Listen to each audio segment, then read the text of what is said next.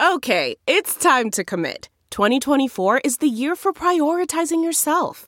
Begin your new smile journey with Byte, and you could start seeing results in just 2 to 3 weeks. Just order your at-home impression kit today for only $14.95 at Byte.com. Byte Clear aligners are doctor-directed and delivered to your door. Treatment costs thousands less than braces. Plus, they offer financing options, accept eligible insurance, and you can pay with your HSA FSA. Get 80% off your impression kit when you use code WONDERY at Byte.com. That's BYTE.com. Start your confidence journey today with Byte. Hi, welcome to the Modern Waiter podcast. I'm Marlon Joseph, the Modern Waiter, where we discuss all things restaurant business. Learn something. Laugh at something. On today's episode, we teach you how to deal with difficult managers. But first... I'm tired of working deadbeat jobs for lame pay. I'm tired of getting fired and hired the same day. If you know the rules of the game, then you'll stay. And if you don't, then you'll be a pawn while they play. I'm tired of working deadbeat jobs for lame pay. In studio, we are joined by Omar Iraso. He's back. What's up, brother? Good morning. Good morning. Thank you so much for having me back. Welcome back. Welcome back. So we're talking about management today. Yeah, as usual, I'm joined by my good friend, Danny DeVilla. What's up? What's up? What's up, people? Firstly, I want to thank Sin City Wayfarer on Instagram for recommending this topic. He requested it, and it's right up my alley. Omar, tell me about the time you've had a difficult manager. Well, I'll tell you this. I've been in the restaurant industry for a long time. Mm-hmm. Out of all that time, 25% of my time has been as a server or bartender, let's say, and then the 75% has been in management. So I honestly have probably more of a view of the management aspect but I'm also very observant all the time. But you know, I would tell you that managers that are any good are few and far between. They're very few and far between. And I'll give you, for instance, like in the big chains, generally the general manager is the only competent one in the building. The moment that guy walks out the building, everything else just like, it's like there's a breath of like a sigh of like relief, and then everybody goes back to doing everything that they don't normally do. Well, we don't have to do that anymore. He's not here. He's not. But even from the management down, from the assistants down, they're all, for the most part, they're bad. Just usually, there's not a lot. There's not so much training. There's a lot of development from within. Oh, you worked as a server one day. Oh, so you know how this works. So now you can lead people. And that's not how things work. You got to be a leader. Yeah. Which is real rough to do, and people don't understand it. So people overshoot as well. They're the one that comes into the building and they're high-fiving you, and we're going to have drinks and stuff. And you definitely don't want that, but you don't want the guy that doesn't even acknowledge you, or woman that acknowledge you to say hello, or it should be somewhere in the middle where, hey, we're respectful of each other. I feel like it's kind of like a marriage, right? When two people get married, sometimes one person has a different idea of what marriage is, and the other person has a different idea of what marriage is. Same thing with the expectations of what a leader is. Some managers have that, because I said so style, and that doesn't always work and it definitely doesn't work with everyone. No. So in this episode, we're going to walk you through the several ways you can navigate through a difficult boss. Okay. Danny, can you recall? Of course. Anything you want to elaborate before we continue? There's plenty. I mean, we've had plenty. So I'll kind of just jump in throughout the show and kind of interject. But I mean, I agree with what you're saying completely. And it's just a matter of, a good manager can see situations and stuff like that before they happen, can kind of judge this, who he's dealing with and all the above. Now, if you're going to be one-way directly, then it's not going to work for you regardless. Yeah. Okay, so the format of the show today, later on I'm going to discuss ways in which you could be likable to anyone. Yeah.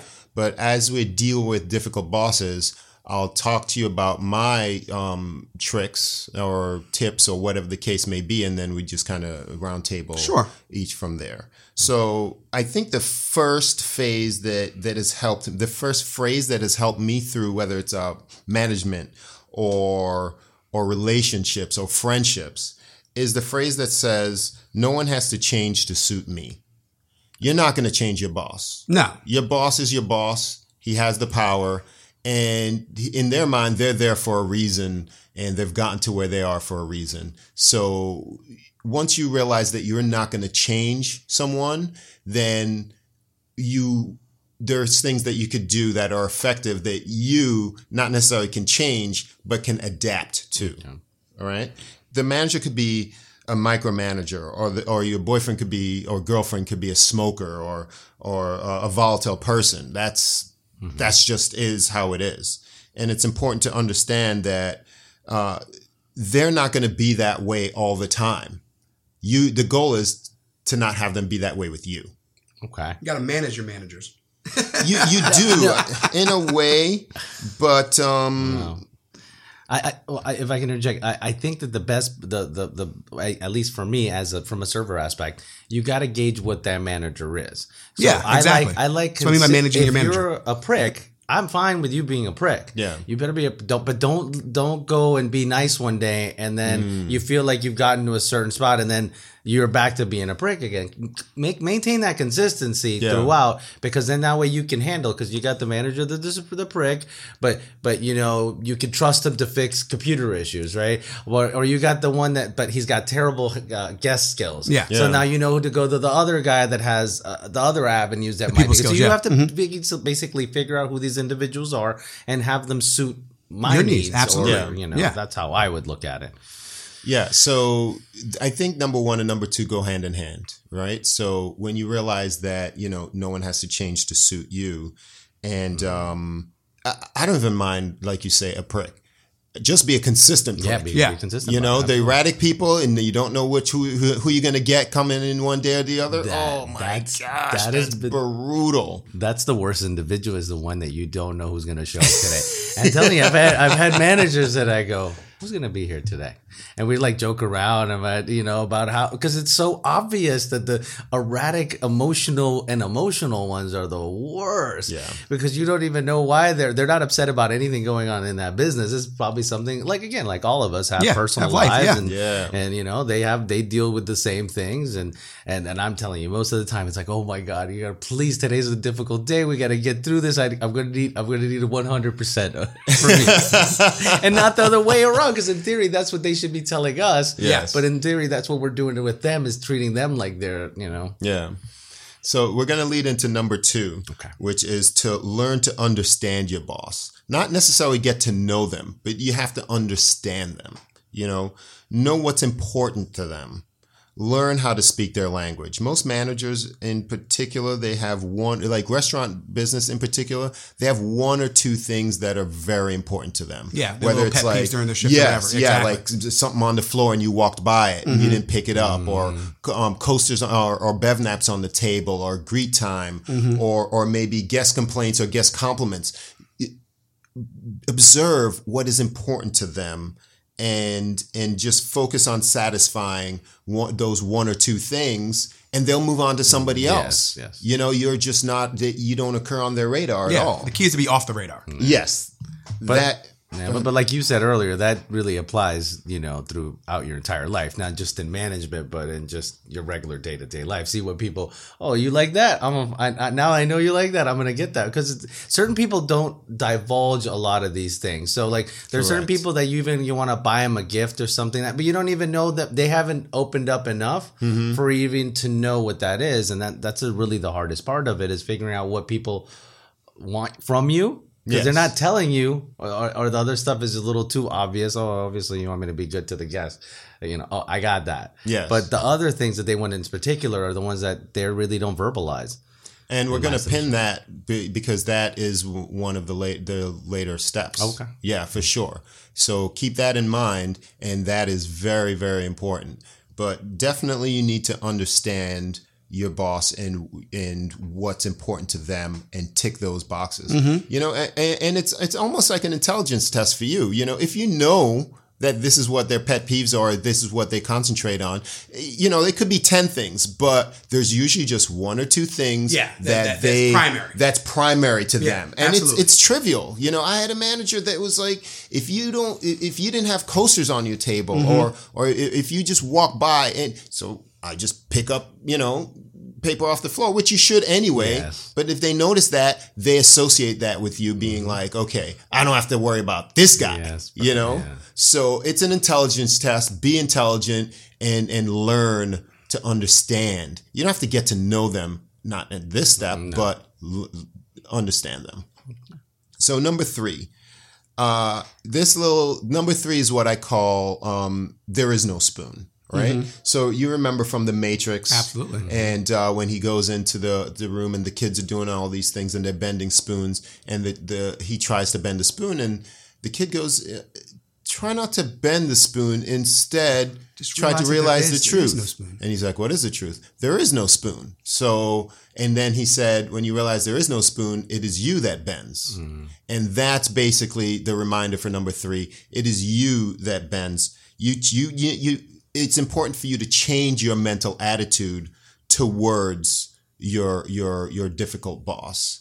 Because others only echo what you whisper to them in silence. So when you're mentally arguing and mentally challenging someone, you know, maybe at home and you're like, this effing guy and this whatever, they feel that vibration and they respond to it and they challenge it.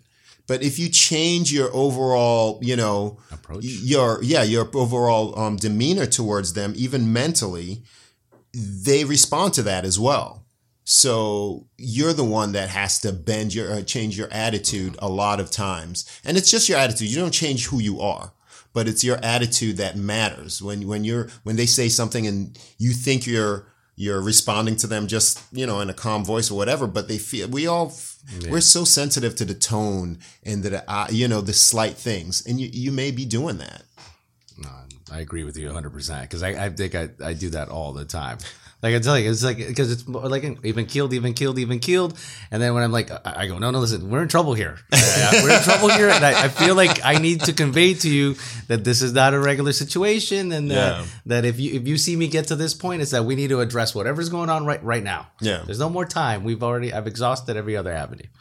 I remember I've had, in my 25 years, I've had what I would call 2 challenging bosses. One right at the beginning, right off the rip, this guy was a crazy person, very volatile.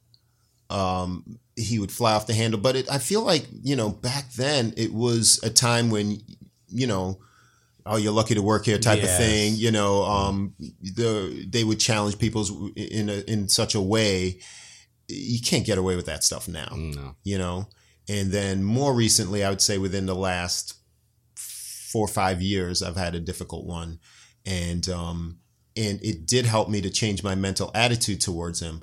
Never kissed his ass, but I was just, you know, I would treat him like I would treat anyone else, be pleasant. I'm a positive person.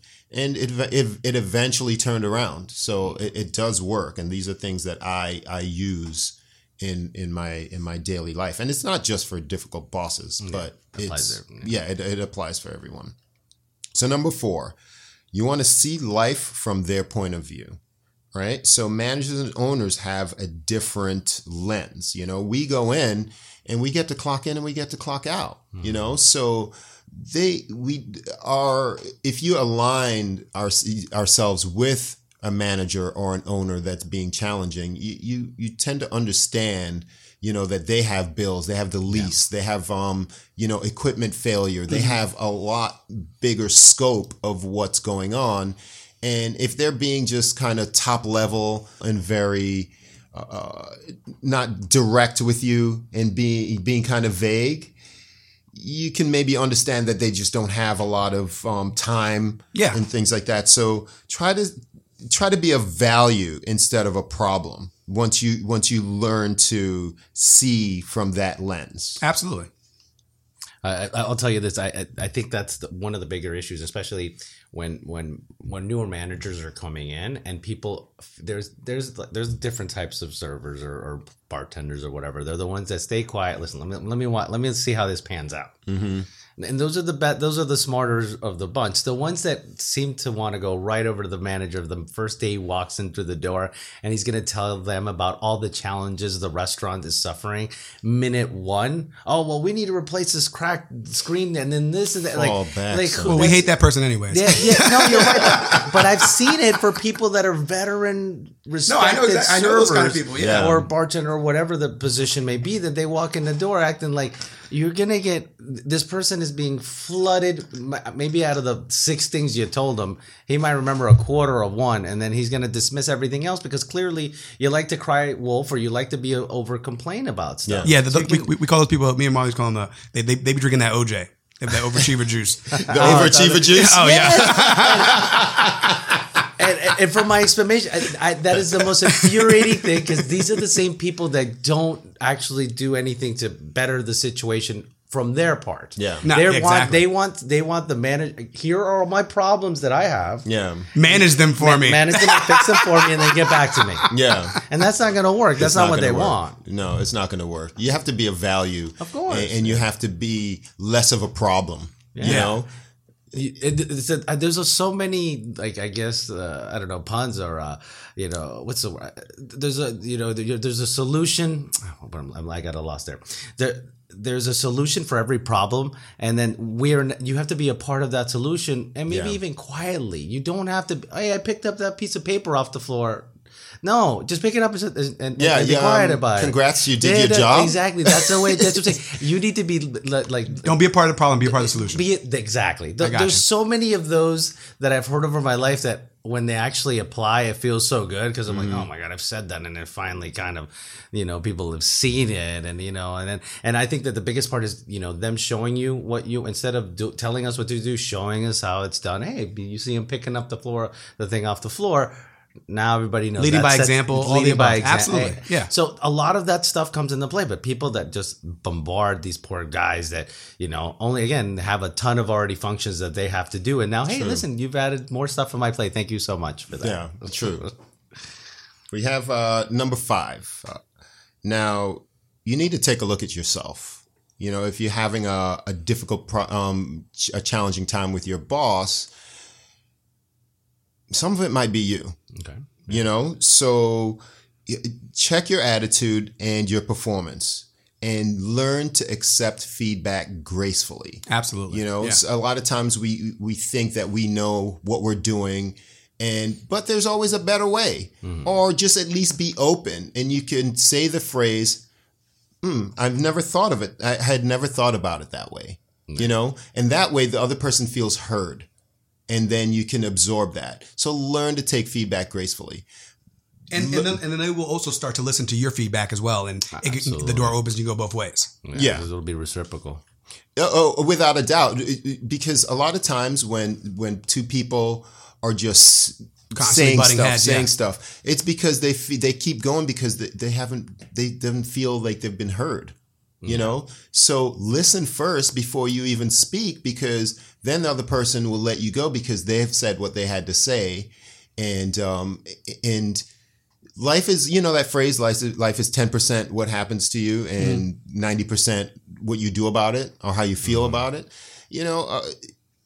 Really check yourself and look at your performance and say, hey, is there something else? Is there something that I'm doing?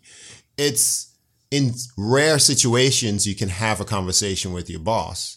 But if you do have that conversation, you have to be that person that's ready for that feedback and take it. And then you can make that commitment to say, hey, I hadn't thought about it that way. And you only need to tell me once. I told the boss that one time, they were a micromanager. And I said, what is it that you want me to do? And then they said this. And I said, listen, you will only have to tell me this once. I promise you. And I didn't tell them how to be. I'm not trying to change them.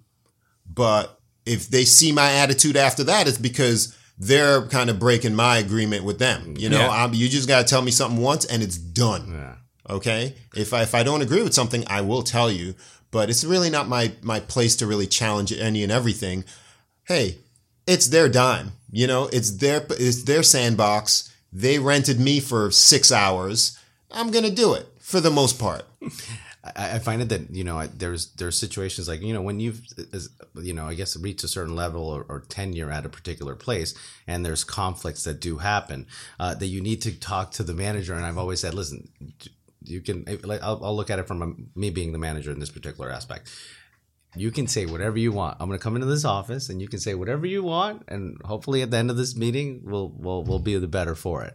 But don't embarrass me outside. Yeah. That's the thing where people they are so emotional about getting their point across. They fly off the hedge in at public. that moment that they, like a guest complained about you or something. And then you have to talk to the server about it. You want to get their side. And generally, honestly, I think the managers and myself in that aspect is always sided with them initially. And then I've had to go, oh, I can't, you did the wrong thing here. Yeah. I go, okay, now I understand now, and then you can go from that. But my always issue has been like, I had one girl, a server, and I had, this is the type of person, you give them everything, and then the moment you got to pull that thing away, they don't know how to act, and they act improperly. And I remember this girl told, pardon my French here, she goes, fuck you, to be in the dining room, bro. There was no guest there, but there were other employees there. Yeah. Like, oh man. No, I'm gonna have to lay this back. I said, I really wish you'd have told me that in the office. I would have no problem with that because I knew her frustration, whatever it was, whatever was going on in her. She was an excellent server. I gave her whatever she wanted, and it was because she was a good server. But this particular time, I was unable to do it. Yeah. And then when you do that, and then I said no, and then I had to fire her. Yeah. Because you can't do that. You can't do that out there. She gave you no choice. Absolutely. You had no outs, man. Absolutely. And she knew it. She knew it the moment that she did. She had to look at, and I gave her the look of like, you put me in a bad spot.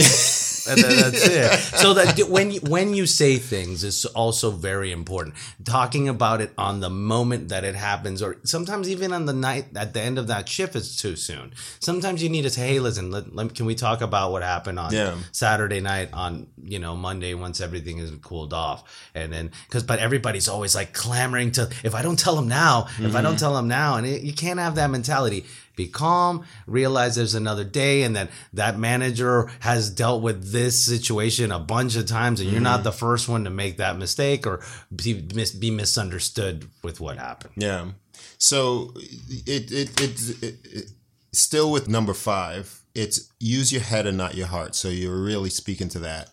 Really don't lead with your emotions. The only thing that I would say that I never leave to another day is if I'm disrespected. Okay. You shouldn't have done about that day. I don't let you go anywhere. You're not leaving the building knowing that you could talk to me like that.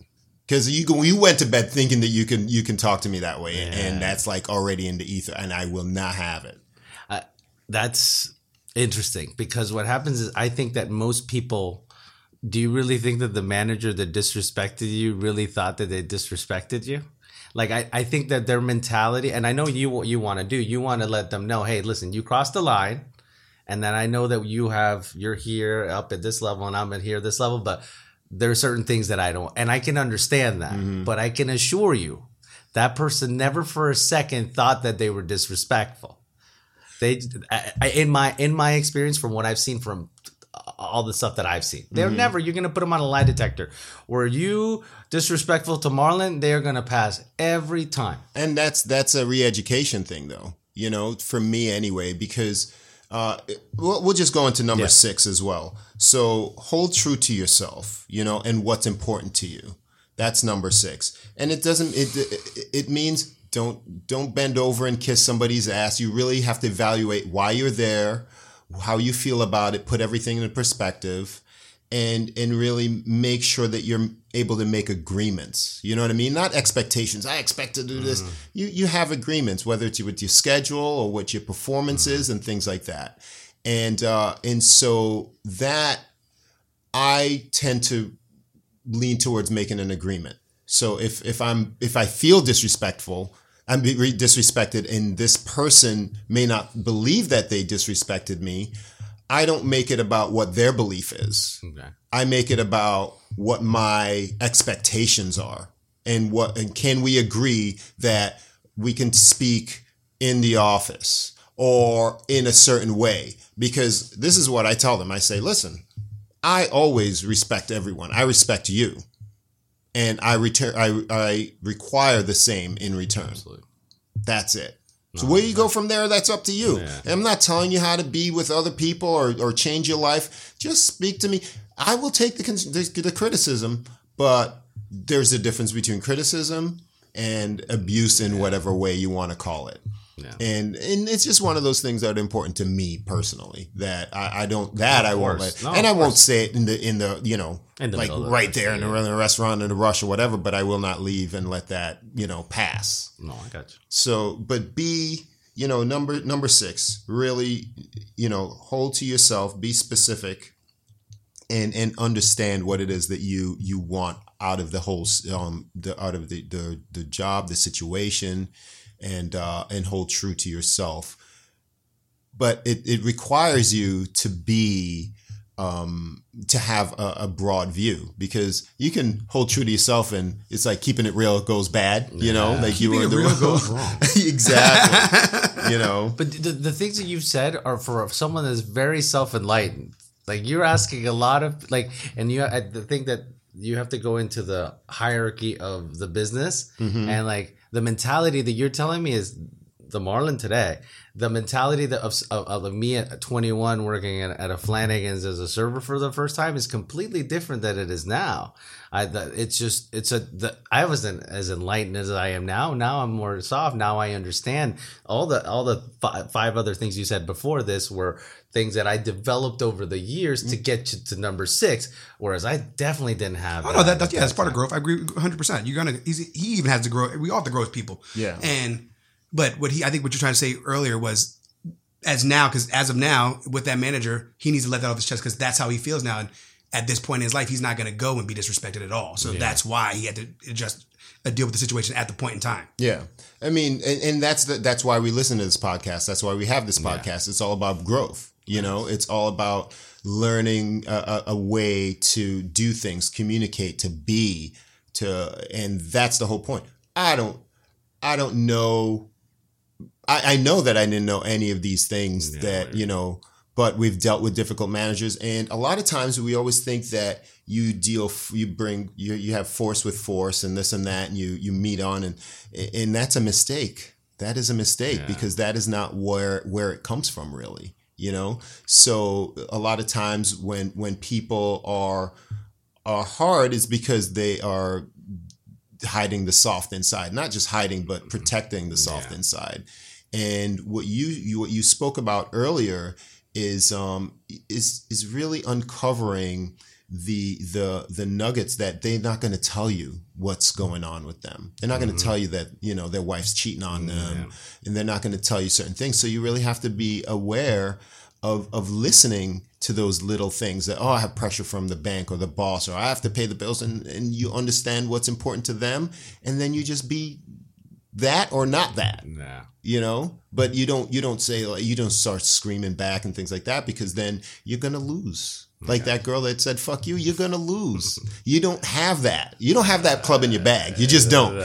You know, the I remember a manager once said to me, if you don't do it, you're fired. And I said, wow, is that where you're going with it? You know, it's just like, just understand where you're elevating to, because it gives you no outs.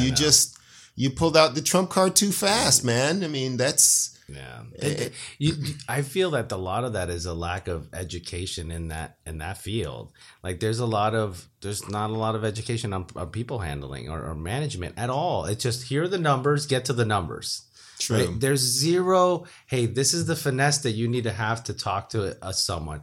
Like, you know, and then there's so many different types of employees that you have to deal with. Okay, like you have men that generally don't necessarily, I'm not saying that fathers don't have to take care of the kids, but generally I'm not worried about a guy not showing up for a shift, because if the mom if the kid's sick and he's got to go pick him up from school or something, it's a mom that's going to pick him up, not the guy. Yeah. But the mom is going to be the one that comes in and cleans up everything methodically, is going to be the most great with the guests or whatever. So there's so many different dynamics, but nothing ever taught to you how to do it. No, this is the numbers need to be this way. You can't spend this much on this or this much on that. That's all we care about. However you get there, good luck, which is ridiculous. It is ridiculous. And I think it's ridiculous the way that some owners or managers treat employees, because they treat them as expendable when they really need them. Yeah. You know, so I'm not saying you got to be a needy person, but you have to treat them in such a way that you understand that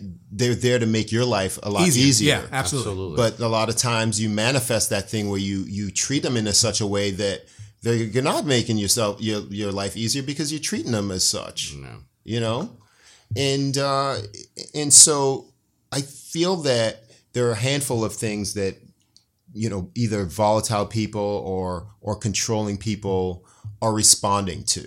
You know, if it is that your manager is a micromanager or, you know, any number of these things, it could be because that they don't feel that they're understood, or they feel that things aren't going to get done or done the right way, you know, or they're under pressure or they're powerless. So you need to open up your eyes and ears to uncover those triggers, just like you mentioned before, because they're not going to tell you, you know, what the problem is.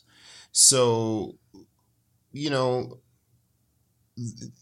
try to get them in casual conversation, because that's usually how you uncover these things, you know, and not in a way, how you doing today? You know, not in that mindless, just let them speak.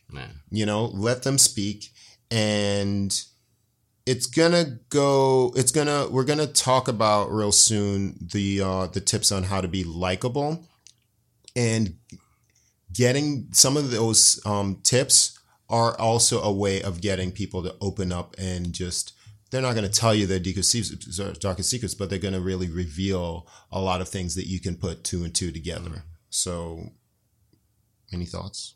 I think there are ins that are comfortable. I'm pretty sure you're going to go over it later, but like, you know, it can't be like you just said. It can't be just you're hey, you know, tell me about yourself, which some people can do, but you have to kind of like, I'll give you, for instance, maybe you have somebody and like he's got his phone out or she's got her phone out, and they're, you know, they got a picture of their kids and go, oh, is that your family? Or, you know, you have to find a comfortable in where certain things that people want to open up about, and people generally want to open and gush about their kids, you know, or they want to open up and gush about the fancy car they have or whatever the case may be. And that's kind of like the in for you your point of relation. Yeah, absolutely. And let them to blossom into them telling you about them, because generally people don't want to listen to you. They want for you to listen to them, you know? So, and once you get that avenue, then I think that has created a little bit of later on, it's a little more of a bridge of a comfort level of like, hey, now that we're a little more comfortable, I feel comfortable telling you, hey, you're doing this wrong.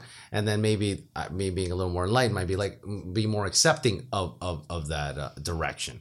But it's just finding that appropriate moment. Don't be waiting, like, you know, we're super busy and trying to like, you know, oh, here's your daughter. Like, listen, I'm busy, you know, doing shit here. Yeah, don't have fuel to flame, especially in the middle of the mix. Absolutely. Yeah, finding the appropriate moment is key. Huge. Yeah.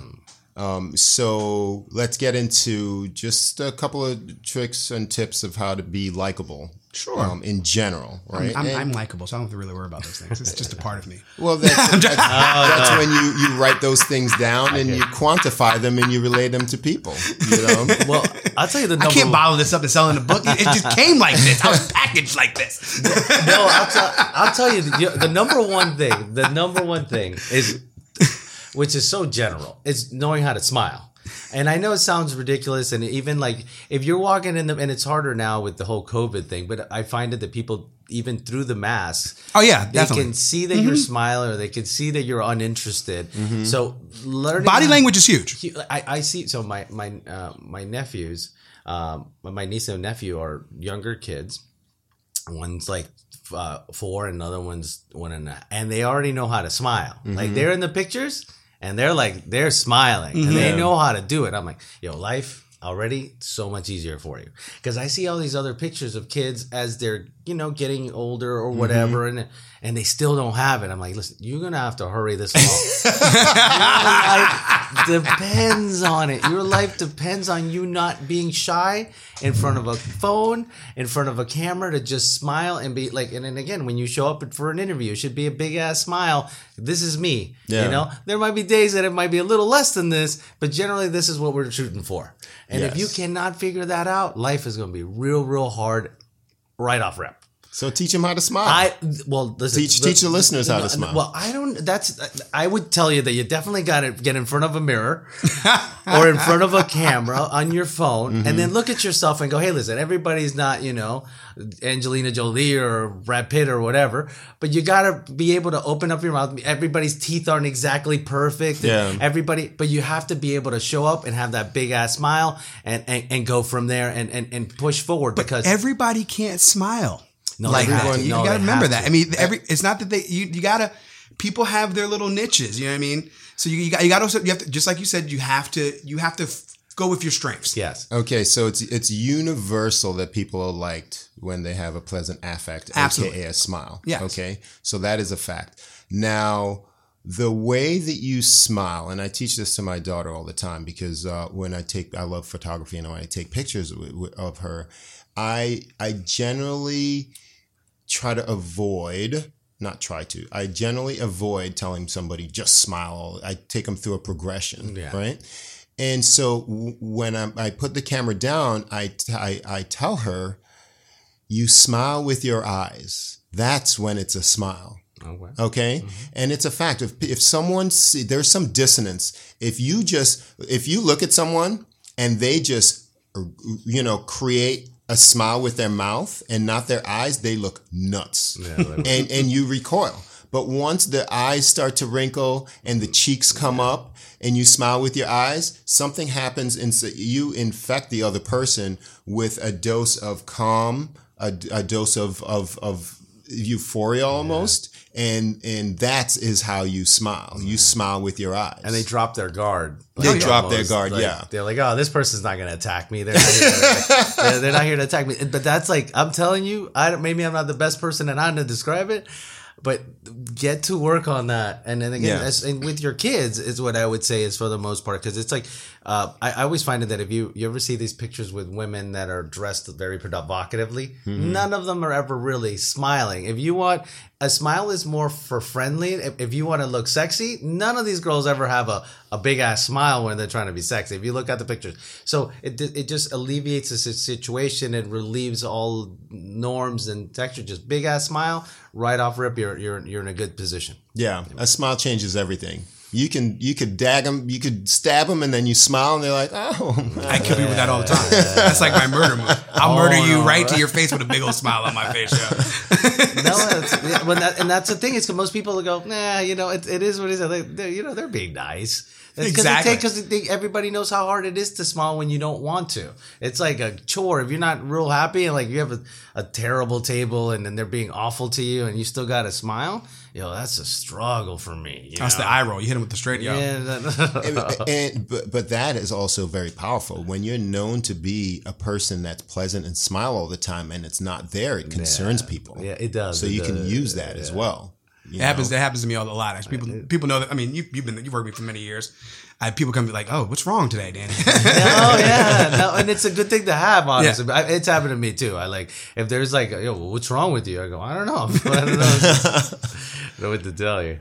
All right, so bottle it up and sell it, man. What other tips can you tell people to be likable? Listening, smiling is huge. And as you're going to listen, you're going to find yourself to have the correct answers and being more personable as a person as well. Let me interject. Okay. Now, when listening is very important. It's interesting that when you listen, that's only half of it. You need to reflect in order for the person to understand that you're listening. So the trick that I have for you is to simply repeat the last 3 words that the person said. And at first, if you've never tried it, it feels awkward. But believe me, it relaxes them and it endears them to you or you to them. And it is so powerful. So practice the last 3 words in the person's sentence, and then they will continue because they felt heard. So there is listening where, your mouth's closed and then the No, but I meant like real listening. Like, yeah, like exactly what we were just saying. So it's called active listening. Yeah. Right. So, but I wanted to clarify for education purposes what that actually means. Yeah. It's not just because you'll freak somebody out just sitting there listening. You will freak them out. They'll be like, "You're not listening." You're like, I'm quiet. I'm sitting here," because they don't understand that you're listening. Yeah. So repeating the last 3 words lets them know that you're listening, and they feel amazing because of that. So continue. I lost my train of thought. No. Personal as a person, smiling, listening. I always think hello when you come into the building, goodbye when you're leaving. Okay, yeah. Like this is your place that, basically I work for you to some extent. And, I don't feel like necessarily, I feel like they should say hello and goodbye to us, but they don't need to go out of their way to go. But when I go, only if I'm in front of you as I'm leaving as if they're in your visual line of sight. But remember, we're talking about being likable in general. Yeah, to everybody. Oh, okay. Yeah. In general, yeah. But what I would say is like, I would say I try to say hello and goodbye to everybody when I go into as a server or whatever. For management, I do go out of my way to be like, if I work the shift with that particular manager, I mean like, hey, have a great day, and I walk out the door because I feel like it's we started the day together and we're leaving. You might be there a little longer because again, that's the other aspect of the stuff that we don't take into account. There's a division between our classes. Yeah, the servers make a lot more money per hour than a manager does. Oh, we're out. Yeah, we're gone. We walk out the door without any stress, and then as nice as most of them are. And their lives are better. Maybe that suits their lives better because for whatever reason, it causes a rift. It causes a rift on those days that manager is going to be there 12 to 14 hours and making less per hour than we do. But normally have benefits and it balances out. I understand. But what I'm saying is it's a subconscious resentment that happens. I've seen it. It's real. It's real. They look at you cash out and they're like, "Oh, you made money," but it's not like I'm happy for you made money. It's like, "Damn, you made money." Like, Oh, I need it. Like, what am I doing? No, I should have. No, well, not even just that. I should have gotten more out of you for this amount of money. Ooh. Yeah, that's what the mentality is for them. I should have. You should have. Polished that wall for those 5 minutes or whatever. And so I'm not saying it's deliberate. I think it's a subconscious thing, and people just it drudges up things that you're like, oh, that really bothers me. I had a really bad day and whatever. They don't realize the perks that they have, and at any moment they can pull the rug from underneath us, and we have no control over that. That's really but so I just think that you got to be able to create a nice friendship to some degree where Absolutely. It's not overly friendly, but friendly enough where we're both in this together. And the goal, we have different goals. A working friendship. Yeah, a working friendship. Yeah. And then a manager and a server have different goals. Yeah. But they need to both try to get in the middle where both of them understand that both of them are a symbiotic thing. We both need to do, I need to do my thing and you need to do your thing for this thing to work out. Oh, for sure. And so the manager needs to forget about that the server makes that amount of money. And then the server needs to forget that, what does the server need to forget? The server would need to forget that it's not personal. That the manager needs more. Exactly. Yeah, that's the first thing. Yeah, it's not personal for most of the time. It's a business. You have to remember that it's a business, and at the same time, that it has to flow a certain way, and then that's pretty much it. Yeah. And you can tell, you can tell the people, the servers that take the thing serious and are in that kind of agreement. That I was always told, like, look, the restaurant pays the rent, pays your salary, pays everything to be done, and you come in here and your job is to work in that thing and just make sure you leave it clean when you leave. Yeah. Absolutely. And that's the you're renting your barber chair. Exactly. Absolutely. And then the people that take care of that chair or take care of whatever and do it, the management sees it, or you would hope that they see it, and then because I can tell, like when I walk into the building, oh, this guy really cares, and this guy don't give a shit. You know, you can walk right. I don't need more than a day to see that. Maybe once in a while, maybe this particular person had a bad day on day one. But chances are that's not true. The ones that are always good are always good. The ones that are shitty are shitty. Yeah, that goes along with the section of really understanding what your part in the role is if a manager is challenging you. Yeah. All right, so we're going to close out now with we had the reflecting. Omar brought up the smiles. And there's the mirror technique. Okay. When you're on a date or with someone or in the presence of someone, you mirror their posture, mannerisms, body language. Okay. If they lean back, you lean back. If they cross their arms, you cross their arms. Again, it's another thing that feels awkward. You feel like you're parroting, but it puts some on a subconscious level. They feel like this person's the same, and we like people that are the same with us, that are symbiotic. And it's a delicate way of massaging someone's that has their guard up or hasn't made their opinions of you yet. But let me tell you, it works. Now, Danny, I don't know if I ever told you that I wrote a book years ago. Really? And it's about, I never had the balls to publish it because my dad read it and he's like, you can't publish this.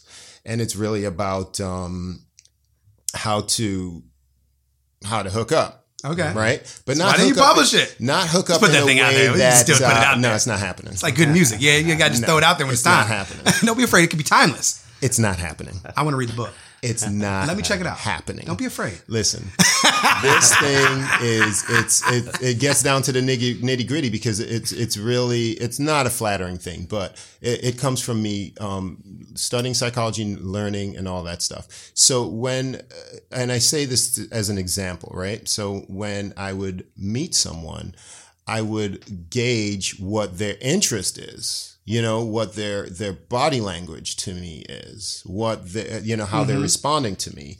And I would, in my mind, do what's called turning them, So if imagine that they're standing, and when you don't necessarily are aligned with someone or trust them, you kind of give them the angle, like the shoulders towards you and they're not, totally parallel to you. So I would step in front of them in a way that we are parallel, and then I'll step back. And if someone unconsciously mirrors your movements, you got them. They like you. You made progress. Yes, they like you. So there's all these different ways of interacting with people that they have no idea that they're doing, that they're responding to, but you do, and you have the advantage. So mirroring is an amazing technique that, the tilt of the head, if their head's tilted, or if they're standing a certain way, even like the angles in which they stand or where they choose to stand. And I'll package some of this up and kind of make a show out of it. But mirroring is very, very, you can't do it all the time throughout your conversation because they're going to know that something's off, but you do it for like 30 seconds or a minute or whatever. And do it and then come back to me and tell me what you think, because then you will notice that, take it in, people. Guards drop and things like that. I'm going to steal the book and we're going to put it out there. It's in this office, but I won't tell you where it is. They're lock and key. I didn't publish it, so it's not in book form, but it's bound and everything, and it's a little bit of plutonium there. The next thing, trick, tip, whatever you want to call it, is framing. It's a way of helping the person to feel that they're being understood. So you went from actively listening to responding. So before you say your retort, like let's say we're having a conversation, okay? And then I would say, before I get in and say, well, blah, blah, blah, blah, I say, so what you're saying is, and then I will frame it. And there's two ways to use that framing, okay? You can use the frame to just straight up reflect and say, hey, I understand what you're saying. Or you can use the frame by having them refute what you're saying. Like you kind of like, let's say you're saying like, oh, this office is gray. And then I will say, and by the way, the office is gray. And I would say, so what you're saying, the office is blue. And then you will say, no, it's not blue. And then you will elaborate. Okay. So framing could be used in one of those two ways, but it gets that person to open up more. in the second example. And in the first example, it teaches you, it puts them at ease that, hey, we're on the same page. I understand what they're saying. And you have a much better flow to the conversation, and before you say that one I didn't. That one I haven't used, because I think all the stuff that obviously you're well more educated than this than I am. I'm very little in psychology, but a lot of the things that you say I've done on my own without a lot of tutelage.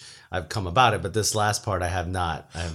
Now, all of this, the reason why I asked Danny is he claims to be a likable person, and he is, right? I claims. No, not like rumor. Not claim as far as, but all of these things you probably do instinctively and don't know. So we're teaching you to do them consciously. Oh, okay. You know, I like my instincts. I just kind of ride the wave. You know, that's right. But likable people. But you want to be able to teach what you have. Exactly. You want to do things on purpose, like, you know, because you do listen, you do reflect, but you don't know that you're doing it. You do use the body language. You do lean in. You do subconsciously. We do all of these things, but if you do them consciously, you're that much more powerful. And then we're going to wrap it up with the last two. We're going to find commonality. Right. So whether it's your boss or someone, you open things up, you know, you just say things. And if they don't really pick up on it, you move on, you know, whether it's about cars. And then he's like, hey, I have a 57 Vet. And you say, oh, my gosh, you know, my dad, or whatever that commonality is. We tend to like people who share our interests. Absolutely, yeah. We have things in common. So find something in common. But the minute it's not something in common, like you throw out, you know, UFC, and he's like, I hate sports, and you just like, my dad hates sports, and that's something you have in common. You know, you just pivot off of that. Yeah, we'll already find something. You can find something, and that will raise it. And the last one is that we like people who like us.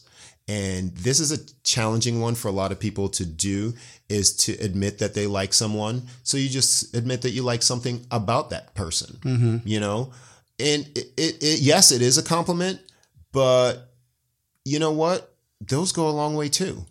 And we have this fear that, you know, we put ourselves out there and we may not be liked. So then we hold back our expression of like. But if you say, you know, hey, I like that about you. I like your energy. I like your vibration, or whatever the case may be. They're like, oh my gosh, you know, and then they relax, and they in turn liking you. And all you did was sincerely, and all of this, you need to be sincere, because people can spot a fake. Gauge it. Oh yeah. They can see the bull. Yeah. Don't use this and not be wanting to like and learn and understand someone, because then it's going to blow up in your face.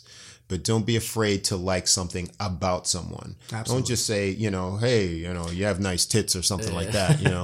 Don't start with that? No, don't start with that. No, never, you slapped.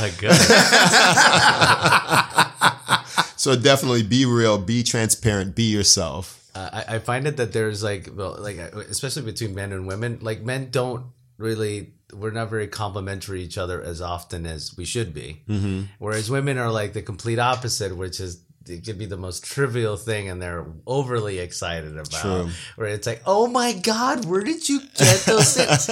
They're like Croc sandals or something. Like, relax. But so I feel like there should be like a middle between both of the sexes. Where there shouldn't. No? No. Why would there be? That's men and women. That's the difference. But what I mean is we should be more open. Hey, you look nice in that shirt. Or hey, I mean, if they're your boy, but I mean, not just some random people. But what I'm saying to you is, like, even in management, we should be able to find it. Again, it can't be. I'm not gonna go up to one of the. Oh my God! Look how amazing you look. But girls do that to girls they don't know. Is what I'm saying. See, I would never do that. Okay, you know they'll be like your shoes or your, you know, and that's normal. See, that's the difference between a man and a woman. We're not doing that. I got we're not doing it. But what I'm saying is having to find a little bit of where like they tone it down a little bit and we kind of tone it up and we go, but we try it a little bit harder, because I find that that's a lot of the issues is that. We're only going to confront each other when it's a problem. True. Whereas women now, they've gotten a lot of that flip flop and how cute this is and that, and now they're a little more they're apt to try to like resolve their issues a little more calmly. Whereas again, we let shit boil over until the first thing that I tell Marlon, so, you pissed me off about this. It wasn't like, hey, you had a nice shirt today. Oh, is that a new, what'd you get, a new car? I don't know. Whatever the trivial things are. Hey, if you don't want me, I know you want to close it up here. No, I want to tell you a quick story, but from a management aspect of it and how people could have easily won me over just because of this one thing. And I was very micromanaging. Mm-hmm. I was just, everything had to be in the right spot or this thing. So for the longest time. So let me understand. So you're self-admitted micromanager? Correct. Is it that you micromanaged or was it that you were particular? I believe that I think it's both. I think I would love to tell you that I wasn't a micromanager. Okay. Because I just felt like every opportunity that I allowed you to do something that I didn't want done that way, I was allowing for that behavior. So I said, no, I had to tell you, hey, let's say for the reason you mentioned that the manager told you to put coasters down. Mm-hmm. If I let you walk away without putting a coaster that one time, he saw me, you saw me, and I allowed you to do it.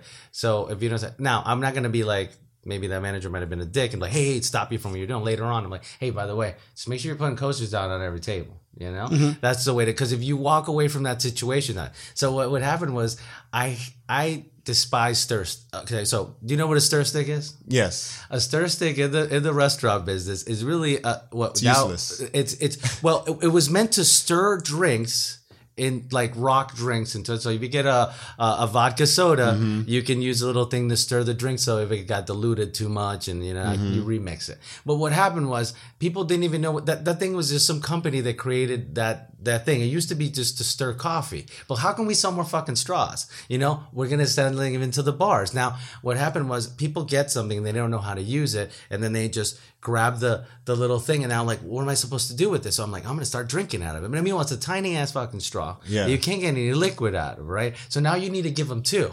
Yep. So now you went from not needing anything to now needing two of that thing you don't need.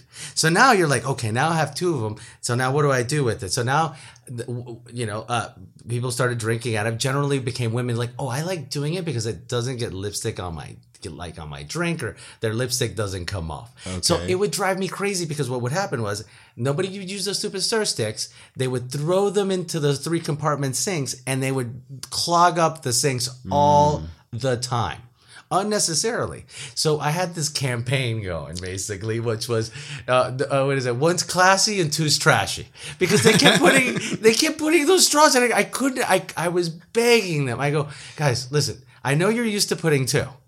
But please just put 1. I go, they're going into the oceans. This was before the whole straw thing became a big thing. And now basically, I told you, they were going to get rid of them shits if you didn't stop fucking around with it. But sure enough, they would throw it out. And all I wanted was for one of them to take the initiative to be like, yo, I'm going to convince one other person to do that. And I would have loved them for that. They would have gotten away with murder, whatever you want. You know, so for a week, consider it done. But it's just so many, like, I literally told them, guys, this is what I want. And sometimes it doesn't matter, even if you're very specific to people and tell them, this is what I want. They still go, oh, what is it that he wants? I go, no, I told you. So that's the intelligence test we talked about. Is knowing that that's the thing that you had that was very important to you, and you even told them. I told them, and they still wouldn't listen. One's classy, two's trashy. I made up. I would do anything to just. I would like hide them. I would only put couples. It wasn't about the money. It was about like I didn't care. They didn't have like a budget for that stupid thing. It was just like I was just listen. It's unnecessary, and I don't want it anymore. And then still, and again, I would ask nice, but that's the whole story. That was one of his 2. I love it. That's one of his 2. I love it too. That's wild. I did not pick you for a micromanager, and the reason why I asked was because I'm not even sure if we're all in agreement what a micromanager is. You know what I mean? Because a manager has to literally direct, but the way in which they direct is, I get it. So I would. There's times that you can, like I was telling earlier, you can walk when the general manager walked out of the building, the whole dynamic changed. It also works the same way when you walk right into the building. Mm-hmm. When you walk right into the building, all of a sudden, everybody just starts doing things a lot differently. And it's because that's what bothered me. It was like, oh, you motherfuckers know what you're doing. So it's not like they didn't. It's like I knew the moment I walked out the door, that dynamic changed. So it's not like it was like you didn't know what you were doing, and now no, it's you knew what you're doing. You just choose not to do it when I'm not there, which really, it really hurts your feelings. That's a whole other show because you have to have, as a manager, a higher level than macro manager to be able to implement things that are going to run when you're not there. Oh no! Listen, it's like it's a whole different show. But yeah, like even making things like I just like to make things efficient. Like, I used to put step ladders. Everybody was shorter, like all the it was like female waitresses or whatever, and they're like 5 feet if you're lucky. And then I would just they would just come and get me. Hey Omar, can you get this for me up here? Can you get this for me? I'm like, all right, because you want to be nice and friendly. So I grabbed the things off the ledges. And then one day I was like, no more. I don't have enough time in the day for the stuff that I was doing. So I bought step ladders for the entire restaurant. I put them everywhere.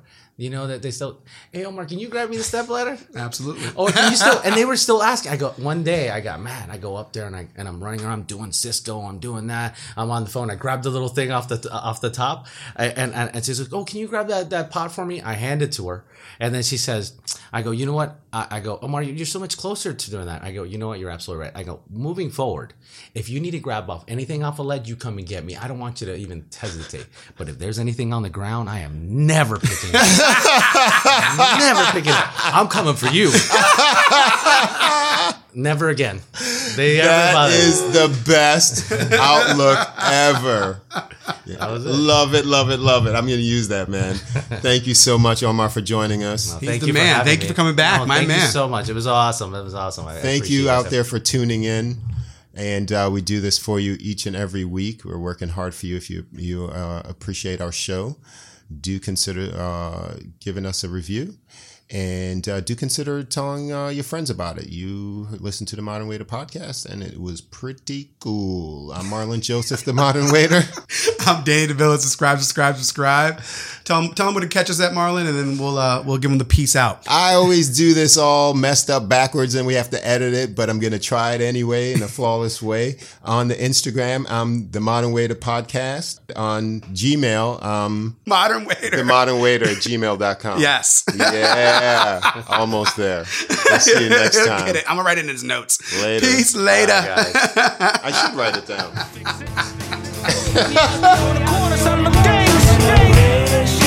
Hooked on the dough. All you want to do is get more.